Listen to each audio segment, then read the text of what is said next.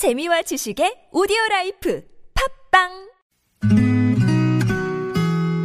Thinking Aloud. Here's a couple birthday wishes if you're drawing a blank on what to write on a card.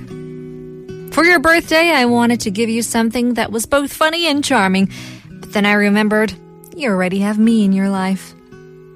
Happy birthday to my wild and crazy friend. Thanks for keeping all the adults busy with your antics when we were kids so that I was never punished. And lastly, for your birthday this year, I hope you don't mind if we avoid the fire hazard of so many candles and just use electronic candles instead.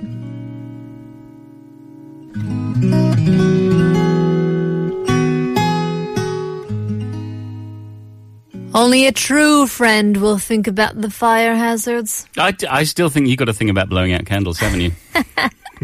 I think it's very necessary now to think about how many people have germs inside their mouths. Okay, because you're talking into that mic. Yes. And that mic gets talked into by who knows how many people a day. That's true. Sometimes I walk into the studio and there are spitballs on it. I'm like, ooh, Oh little my bubbles goodness. here and there. Just doesn't, And I guess it is, it's natural. You blow into it, you talk into it. So there's Yeah. definitely going to be some residue that goes onto the mic stand or cake.